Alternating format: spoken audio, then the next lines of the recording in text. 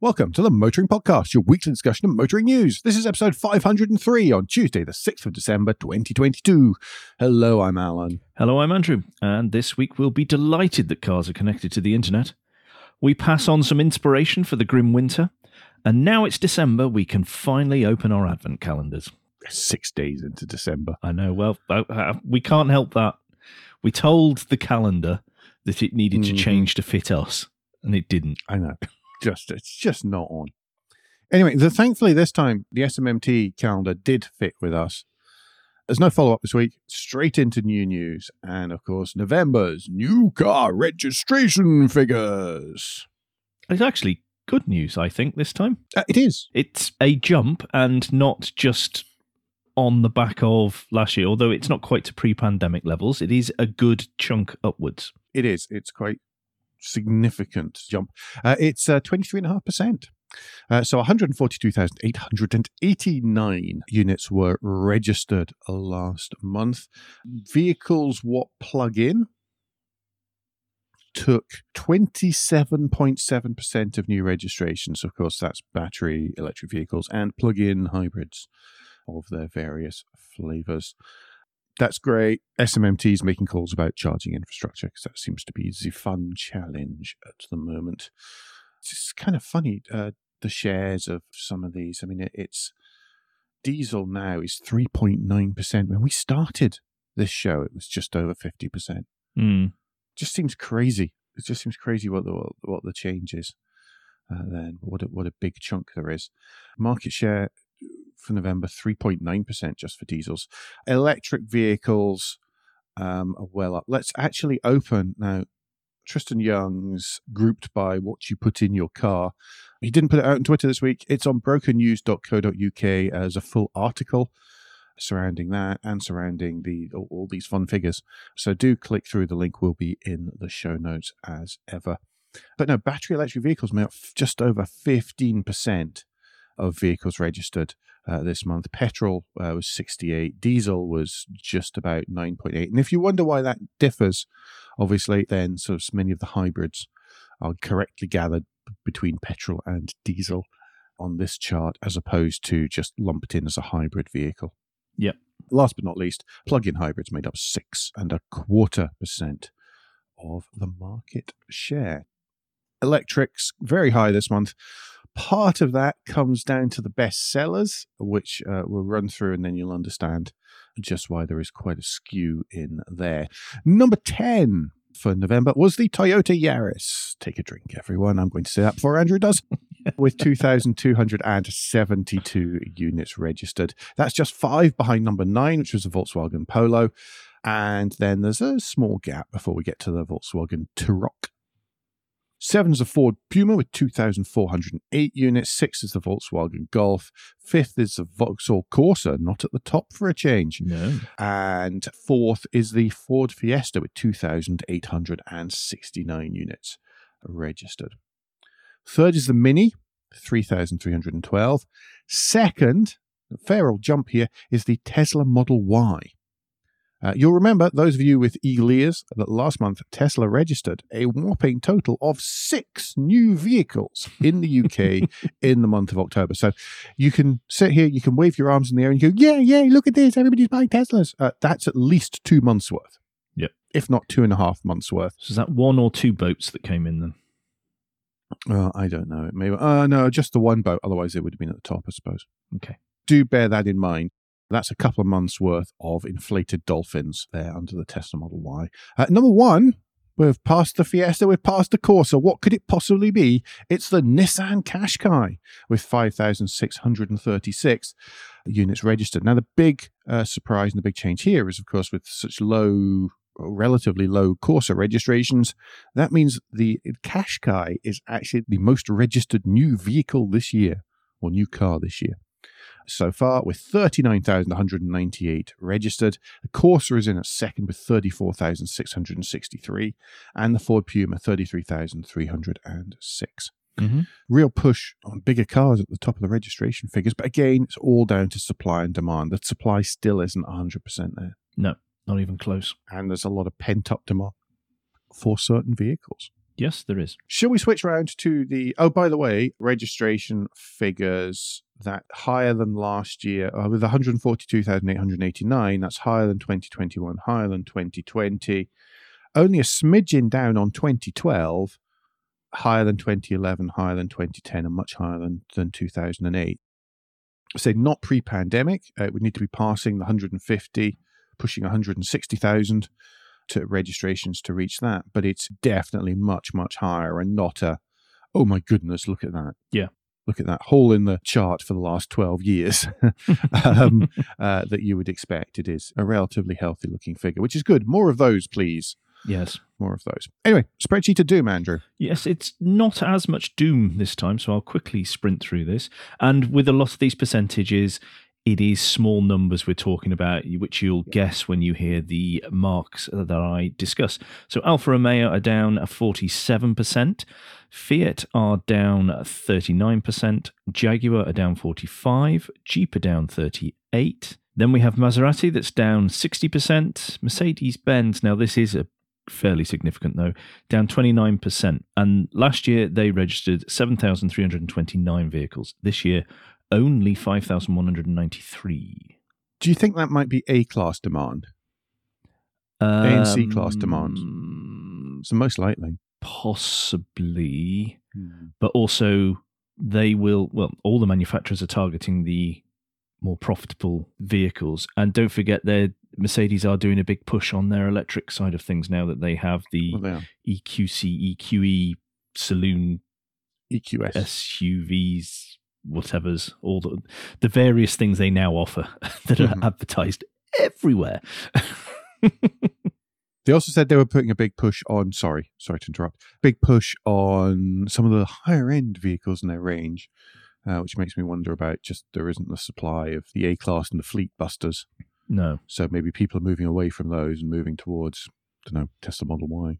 Yeah, it depends how big their pent-up demand is, tied in with how everybody's going, my gosh, isn't stuff expensive? Well, yes. I don't know whether that's really kicking in yet, that we'll see, because there was the pent-up in the market. There has been the pent-up demand. I think there's going to be a staggered visibility of that sometime in next year. Well, just looking at the figures, sorry, we're zipping back and forth here. Just looking at fleet figures are down 10% year on year. Business is up. Private is up just a smidgen. I think losing quite a lot of that fleet market might be in there.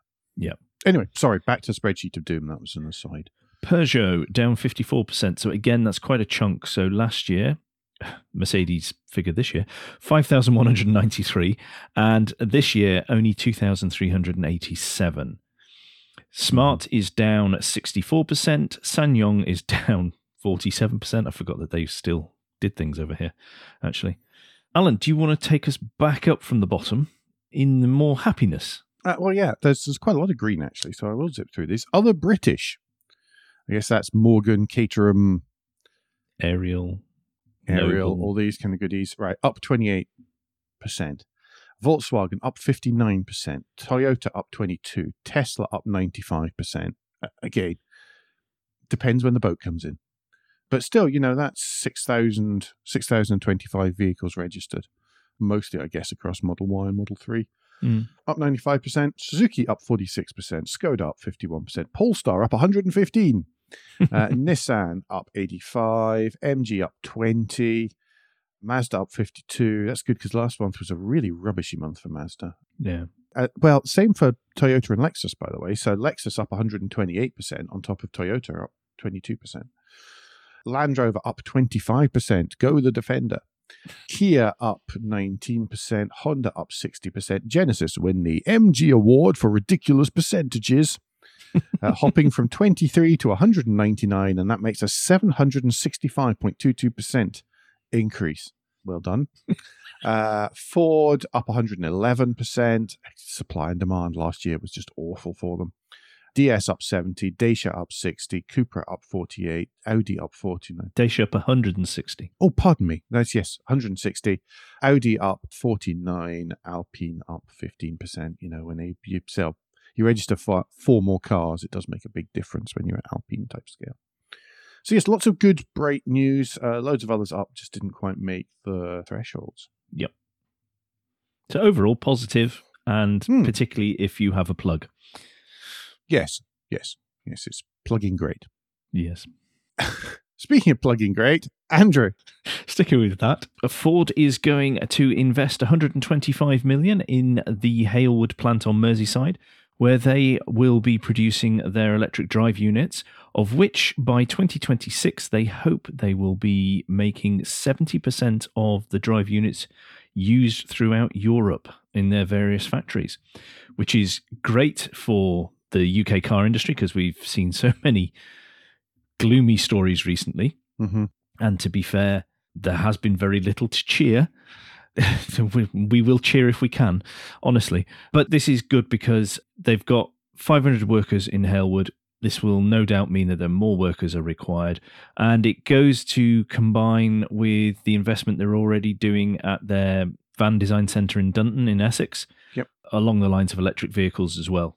They hope to be up and running with 420,000 electric drive units by 2024. Excellent. That is good news, especially because they've been looking at and scaling back their operations in Germany. Yeah. As well. So having that in the UK is a big plus. I'm sure that was, they fought hard for that. Yeah, it would not be easy. More very brief good news there. Rimac is increasing its R&D office in Warwick. Previously, they employed about 30 people, and they are looking to double that in 2023. That's good news, a good thing. Rimac, of course, own Bugatti now. Yes. Porsche have quite a significant stake in them, and they are thought of very good in terms of electrification and sort of high performance end of the market. Yeah. Experts and that kind of stuff. Yeah, they're looking to expand the workforce in control systems, electrical and battery system engineering. Makes a lot of sense when they're mostly about EV powertrains, you know. Quite. Talking of more money being invested in things, and the government is going to fund up to 11 million for a project looking at alternative zero-emission vehicles for the more remote areas of the UK, particularly industrial site or industrial usage. Toyota are going to head up this project where they're going to look at creating a hydrogen-powered Hilux model, or several models, and then locating them, I presume, in the Highlands and places like that would seem to be the prime opportunity, and seeing how well, if you have the supply of fuel, how well this works, which it seems like it should. Now, I'm not sure whether this is a normal engine that runs on hydrogen type project or it is the hydrogen fuel cell system. I presume it's the second one because that's the experience that we have. And we were only talking the other week about the diesel engine that had been converted, weren't we, in Australia on a test bed? Toyota are using hydrogen-burning internal combustion engines, but no, this system uses fuel cells from the latest Toyota Mirai. It is fuel cell-based. Okay, yep. This makes quite a bit of sense. I would imagine that one of the places they're going to test them out would, well, if I were them, one of the places I'd be testing them out is Shetland. But of course, there is a hydrogen generation, wave-powered hydrogen generation facility. Mm-hmm. Yeah, it's Shetland. I'm now having doubts as to whether it's the Orkneys. I'm pretty sure it's near Lerwick in Shetland. That, for example, would be a very good one because you're generating the fuel locally and renewably. That would be a kind of sensible place. I'm not sure about the middle of the Highlands because you've still got to manage to try and deliver liquid hydrogen to somewhere like that. But so fuel cell, again, we've said before, fuel cell in commercial vehicles makes a lot of sense. Yep. And we've always said, well, fuel cell in commercial vehicles where it's going to be for big trucks going long distances, quick refueling. The other side of that is actually that sometimes when you've got mining and things, you don't have great infrastructure. You're sort of at the end of the line for things. Mm. You can't have powerful chargers if you've got many electric vehicles, these kind of things, whereas the amount of energy you need to run a hydrogen pump is very low. For example, if you've got the hydrogen, the fuel stored, essentially the energy stored in the hydrogen, you only need a little bit more energy to get it from the big tank of energy storage into the little tank of energy storage in the vehicle. Yep. And then you can run your vehicles essentially zero emission, so you can run them into the mine, into the tunnel, into both inside and outside any industrial spaces, and you can do it there. It does make a lot of sense. I think if you excuse the pun, I've run out of steam at that point. No, but this is something we've always talked about, isn't it? Is there is a multi-pronged approach to what our future will be. And this is another example of showing, whilst it might not be for the mainstream vehicles on our roads, it has a place to play. And therefore, everyone who gets very snooty about, and I'm being polite there, snooty about the idea of this being investigated, need to just ratchet it back a bit, because there isn't one single magic bullet that is going to allow us to continue doing what we have been. It's quite interesting because this same program have funded another couple of things going to this article, Nautica. They've also included farm waste powered tractors that run on methane, I imagine, and obviously hydrogen powered HGV cabs, which I've already mentioned. But if you can use the right alternative fuel for the right place and the right spot, then that makes a lot of sense. Again, hydrogen for farms in many cases, certainly in the Highlands, tend to be, again, end of the electricity lines. It's not a great connection. You can't pump loads of power down to charge many things. Again, a two-pronged approach of, okay, let's get the energy we need to power our stuff in one way, and then just use the electricity that's available on site to sort of use that for transferring. It's great. If you live in the city, if you only ever drive on motorways and around built-up areas, then I can understand the snootiness towards some of this. But actually, if you go a bit outside many of those zones, and you do hit the wilderness, then you do kind of realize, wait a minute, we can't just charge stuff. Yep. Obviously, EV is more efficient, blah, blah, blah, blah, blah, blah, blah, blah. Just not always the most convenient. Yeah. That was me trying to palm off stuff. It's you being very nice. Right, to save my blood pressure, this next article's gone to you. Do you want to hack into this for us? Oh, a little bit. I'm sorry. I'm just so appalled by the terrible pun. There's a couple of links in the show notes talking about ethical hacking and unlocking cars, setting off the horns, all sorts of fun things with only the VIN number, which is often readily displayed and available via the windscreen of a car. Yes, they've found a flaw, particularly in some of the systems provided by a company called SiriusXM. You may have heard, if you've read sort of North American motoring magazines or speak to people, you've probably heard of SiriusXM. I know I've mentioned it on Twitter in the past because they kept trying to push me a subscription to their satellite radio service, and that's what everybody thinks of when you talk about SiriusXM, because that's the consumer-facing side. Turns out they also provide not just music subscriptions, they provide a lot of remote services for automobile manufacturers. They have a platform, and it's embedded into many cars. And if you reverse engineer just what information is being sent back and forth, you can find out quite a lot of stuff. You can find out the data formats of the conversation, of the exchange. And some of the things you need are very much in plain text. Yes. Including the identifier of the vehicle. It turns out it identifies the VIN number. With a VIN number and an understanding of the interactions between vehicle and base station, you can pretend to be the base station. And as a result, you can send commands to the vehicle, including unlock, sound a horn, all sorts of other fun stuff like that. This affects vehicles from Honda, Nissan, Acura, Infiniti, and maybe a couple of others as well. I saw BMW. Well, BMW and Audi use the system too, but it's slightly different. It doesn't. List of their customers includes, and not all these are affected, as Alan's just pointed out: Acura, BMW, Honda, Hyundai, Infiniti, Jaguar, Land Rover, Lexus, Nissan, Subaru, and Toyota. Mm-hmm. In North America. Yes, this is very much a North American issue because it's SiriusXM. But what it does go and show, because of the way that the vehicle is identified, is the absurdity of anyone claiming, one, that data is anonymized. Ease off, folks. It's not. But number two, this is gobsmackingly basic. This is eye-wateringly basic and It really is. Oh, it makes me so angry.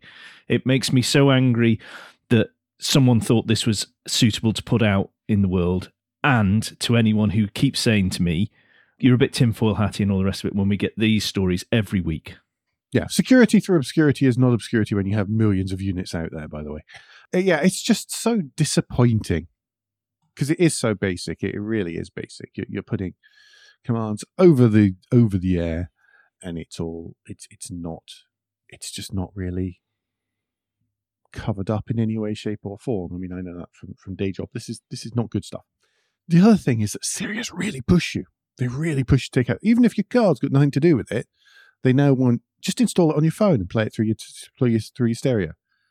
I hate to think what they can do then, or what information is going back and forth. But when you buy a car in the US, they really, really try and push this on you. Mm-hmm. It's sort of auto-generated from the dealer. It says this person's buying a car, and you just get email after. I think I had to like 6 weeks worth of emails, pretty much every second or third day from trying to get me to take a Sirius XM subscription. And my car's 7 years old.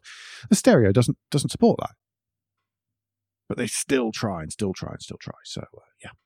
Anyway.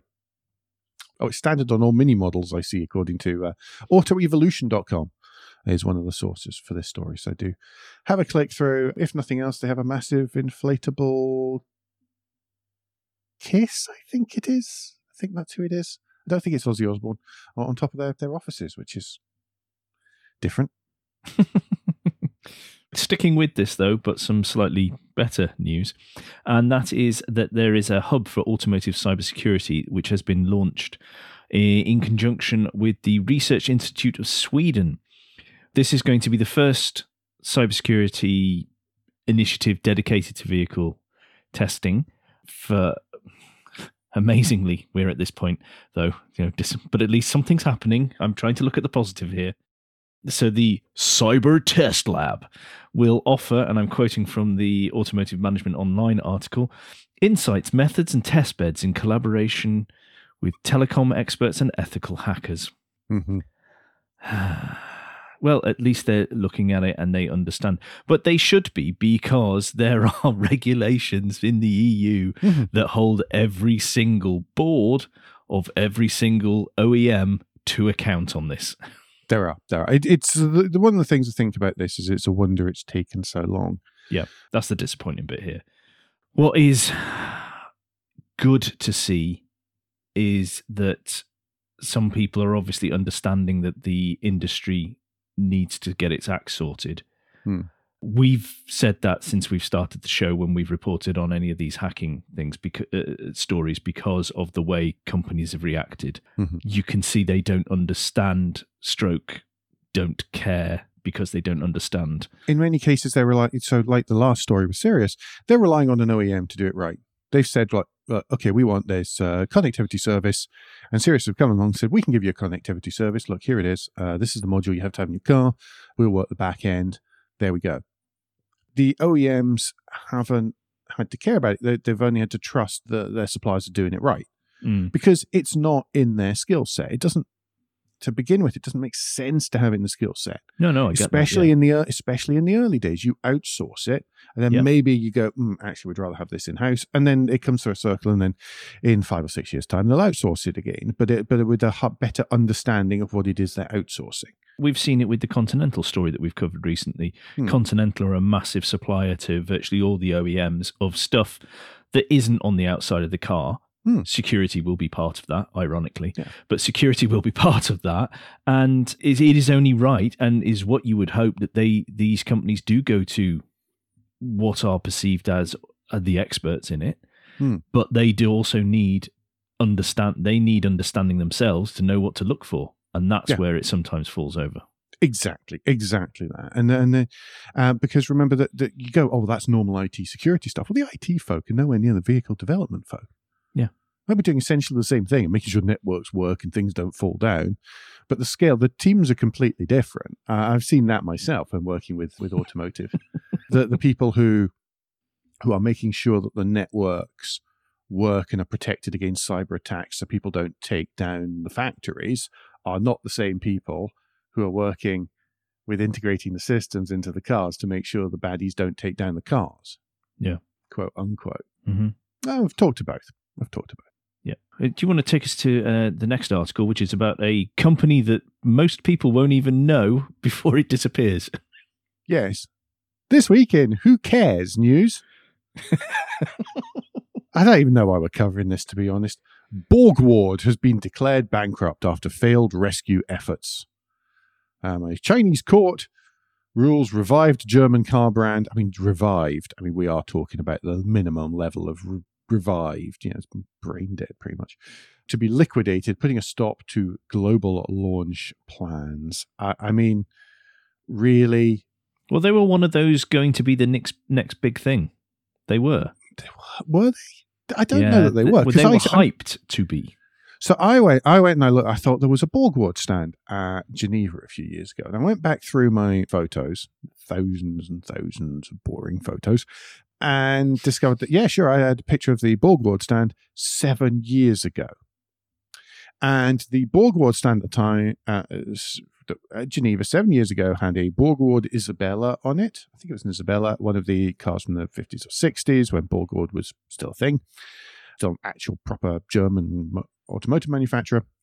But on the busiest day at the Geneva Motor Show, the first public Saturday, there was nobody on their stand. They had done the press days and then they had cleared off. And I'm sorry, but to me, that does not mean you're just there for the press release. You're not there to actually sell stuff.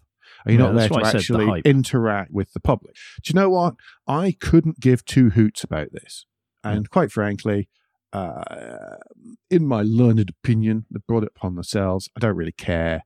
Another sort of upstart has died without really ever delivering something. I think I saw someone point out that they were available in Luxembourg. And judging by the picture there, it looks... I don't know if that was actually a real car. I've just closed the window, actually. I don't know if that was actually a real car. But it looked like a BMW X1 with a different nose on it. But I could be wrong. But there were some renderings as well. Yeah. Who knew making cars is hard? Mm. Can we talk about e-scooters? That's far more interesting. Yes. Let's go to Nottingham. And whereas we've been talking about many places are pausing or shutting down or potentially shutting down their e-scooter trials, Nottingham is going to extend it into 2024 along with the new extension the government has given. This was part of the popular Super Pedestrian Run rental e-scooter trial scheme. Super pedestrian. Oh, my word. They are now going to keep going. It has apparently been really quite popular in Nottingham. I haven't driven through Nottingham for a while, so I don't know if they've got infrastructure there now, because they have had the car park levy. Talking of stories we've previously talked about, Leicester last week are pausing theirs or scrapping theirs, but they have been going for a while, and they have been putting that money back into active travel and public transport, which is, if you're going to do something like this, which is what has to happen. Most people can get on board with that if they're going to see some sort of positive outcome. I think what's quite interesting here is that they actually changed supplier, because originally it was Wind, and you try and tell me that that's better than being called Super Pedestrian, before changing it to this Super Pedestrian last December. I think that there is an evolution there, and they've obviously learned from the first release, and this is them on their second iteration. Yeah, because it does say in the article that's linked in the show notes from Move Electric that over the course of their trial, they have reacted quite well when concerns have been raised. So they've introduced parking racks, marked bays. There's a requirement to upload a photo showing each machine has been parked correctly. So it's a bit like whenever your parcel gets delivered now, so someone has to look at your front door and stuff like that. And they've also got a 3 strikes and you're out policy for anyone who uses a scooter in a way that is either contravening the road laws or is not concurrent with their T's and C's. So that's good. Yeah. There seems to be such a difference between different councils and different scooter provider companies. Does seem to be, the difference I'm really noticing is those who are doing it in partnership as opposed to those who are just being told to do it or have won the tender and then just doing what they seem to want. Spin in Northamptonshire did seem to be pretty well run. I mean, especially some of the areas where you really are trying to beat down scrotes to stop trying to find new and inventive ways of gaming the system. But they seem to be working quite well with the police, with the council, and everyone to work together, as opposed to your scooter's causing trouble, stop it. Yeah. Which is obviously how everybody in Canterbury speaks. Obviously. Well, now you've used that generic accent, do you want to take us up north? Yeah. Northern, rail operator Northern. It's banning e-scooters from trains and stations. And they're saying it's horror stories of fires caused by lithium-ion batteries in the machines catching fire. It just sounds like a load of rubbish to me. But never mind. However, this does apply to all e-scooters, hoverboards. It's not a hoverboard. And e-skateboards.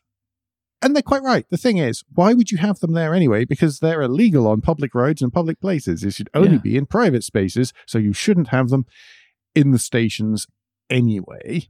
No. So exactly. I completely understand with that. It seems a bit weird. I don't think the horror stories of fires is the real reason. That sounds a bit made up. To be honest, let's face it, some of Northern's rail stock is so old and decrepit, it's more likely to catch fire before an e-scooter is, no matter how dodgy and Chinesium the e-scooter is. Yeah. Yeah, I mean, they point out devices aren't actually approved for use in the UK. But this doesn't cover, by the way, the ban does not cover electric wheelchairs, and e-bikes are also exempt. And you're allowed the even bigger menace of the mobility scooter, provided you have registered it with the Mobility Scooter Permit Scheme. Who knew? You're allowed to run over people's toes on a mobility scooter still. I think, with that cheery note, we are at the end of the first part. We are, goodness me. It's been a little bit of a short news week. Hence talking about Northern e-scooters, but hey, it gave us something to laugh at. What we're not laughing at, of course, is Guilt Minute, the quick break in the show where we ask for a tad of financial support to keep the lights on and the hosting running. If you feel the Motoring Podcast is worth a small consideration every month, then you can become a patron. Different levels of patron include different levels of commitment from us to you, including being able to watch the show recorded live. We also have a small range of merchandise in our spring store, from stickers to mugs and t-shirts. If you don't have any spare cash, we completely understand. You can help us by following for free from a podcast player to receive every show as they're released, and by liking and rating the show in whatever way your podcast supplier lets you. If you've done all that, and some of you do so, thank you very, very much.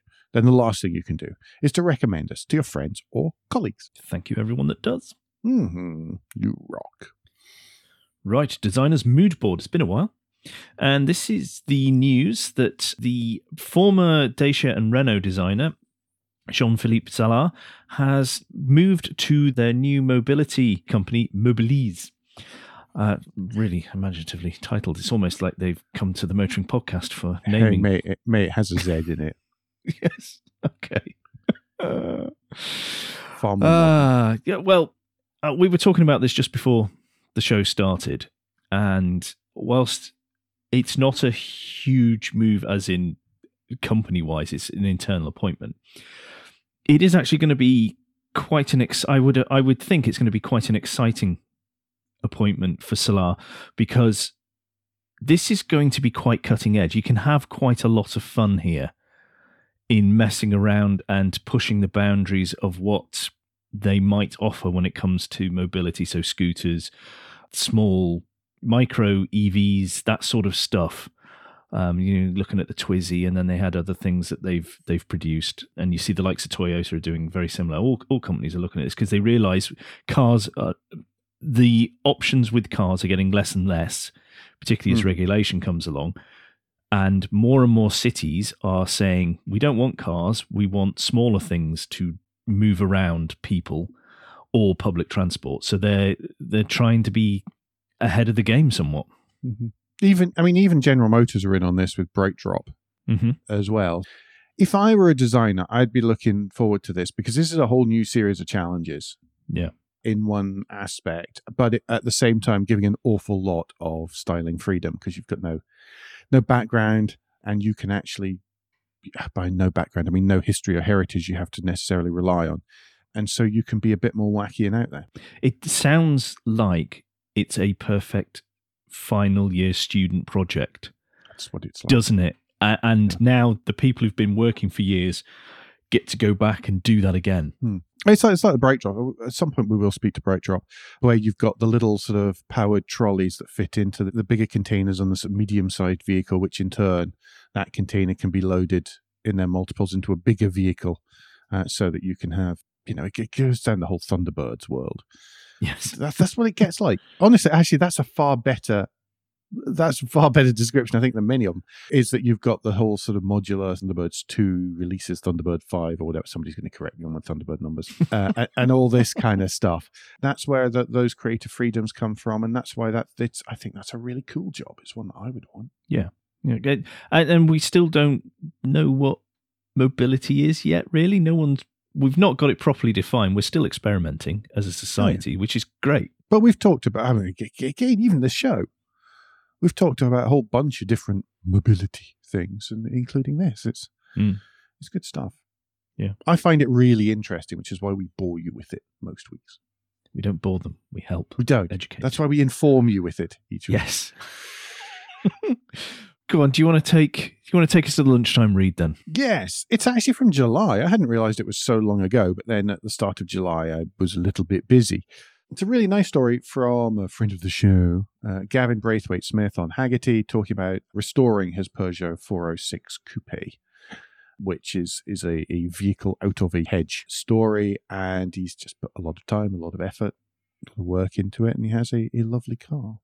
And it's nice to find out what Gav's up to, of course, but also talks about just the challenges of doing it as much as anything else. I think any of us who've had an automotive project or two will understand those challenges and be able to empathize. Mm-hmm. So it's good. It's well worth it. By the way, if you've got extra time, the last bit of Mr. Pollitt on Car and Classics and his Rover is a 45-minute monster of an episode. And again, if you're looking for a second lunchtime to fill, possibly with a little bit of ASMR type stuff, then do have a watch of that. People cleaning cars. I hate cleaning cars. Kind of find it interesting when people are doing it. I loathe cleaning cars. I'm going to take us to the list of the week, and this again from Hagerty is 10 of the 1990s concept cars that let designers run wild. Alan, there's only 10, so I'm not going to name mine. But from this list, is there, and I think I know which it is there one in particular that stands out more than any of the others? This is such a good list, by the way. There are no bad choices on this list, despite what Andrew might think. The one that stands out for me is the BMW E1. Was I that predictable? I knew it was that. I nearly said it in pre-show, but I didn't want to spoil it. The thing about the BMW E1 is compact electric car, a good-looking compact electric car. Let's just make sure we clarify that, because we're talking about BMW. But it was from 1991 when BMW were doing good-looking cars. 124-mile range, could do 75 miles an hour, could do all sorts of cool stuff. Actually, what happened to the prototype was it got caught in a fire in a warehouse, and so it does not exist anymore. Sadly. But no, my BMW E1, I thought that was so cool at the time. I still think it's cool now. And I think it's great. I think it's a wonderful design, what do you call them? Design study. I think it was the future as seen back then. Mm. And I think that if it hadn't been for the 10, 15-year hiatus in between, it would have been awesome. I think there was lots of ideas, but just I don't think the battery tech and the motor control tech quite existed to make these things work back then. Very, very cool. This is a fantastic list, though. There are many very cool things on it. Yep. And I don't want to say them all out loud, but they're not all by car designers. And finally... Yes, the as finally falls to me this week. It is the start of December. It is time for us to remind you that John Mayall is running his Auto Advent on Twitter. He has made it easier this year. You are stretching the credulity I almost managed easy. A straight face when I said that. It's always beyond me. I just don't have the sticking power. I'm terrible, lazy person. It basically, you do need a Scrabble board. A Scrabble board would be helpful. Each day gives a set of Scrabble letters at 8 o'clock GMT, and is building up basically a Scrabble board based on you have to sort of choose the best possible score of a car name or a car model name, or something car related to add to the board and score the highest score. I mean, yesterday, naturally, Nia managed to score 28 to create NSX, ST, and Marvel X, whatever a Marvel X is. And he did that using only 2 tiles worth 1 point because Nia. Yes, quite. Yeah, by all means, join in. Go for it. I love that John goes to the effort every year of thinking up these things and then sticking with them throughout the month of December. I think it's really cool. And this one actually is quite good because it relies on sort of knowledge with a trigger rather than, goodness me, what is that ancient vehicle that nobody has ever heard of? Yes. And it saves having to solve cryptic crossword clues as well, which I just cannot do. So awesome stuff. Really go join in. I enjoy it. I'm so many hours later that everybody else seems to have shown their hands by that point. There's no real point in joining in. But if you are in the UK or earlier or to the east of the UK, then by all means, get on with it. I think that's us. No parish notes this week. No parish notes. Excellent. So we'll round up then, and it's time for me to remind you that between now and next week, you can give us any feedback and share your thoughts with the show at Motoring Podcast on Twitter and Instagram, on Facebook, and on the contact page of motoringpodcast.com, the hub of all our activities. Remember, you can support us financially via Patreon, and please leave a review and rating on Apple Podcasts or however your podcast app lets you do such a thing. Andrew, what's the best way to get in touch with you? Best way to get in touch with me is via Twitter. If you search for Crack Windscreen, you should find me there. And if you're interested, I am on Mastodon, which my address is in my Twitter profile. So search for there. And Alan, if people would like to discuss, say, I don't know, the list of the week with you, what's the best way personally? Best way to get in touch with me really is to use Twitter, where I'm at AJP Bradley. That's BRADLEY. Similar with the Mastodon setup. Same username. It's all linked in my Twitter profile. Anyway, just for the day it all collapses. That said, we're going to be back very soon. But until then, I've been Alan Bradley. I've been Andrew Clues. And safe motoring.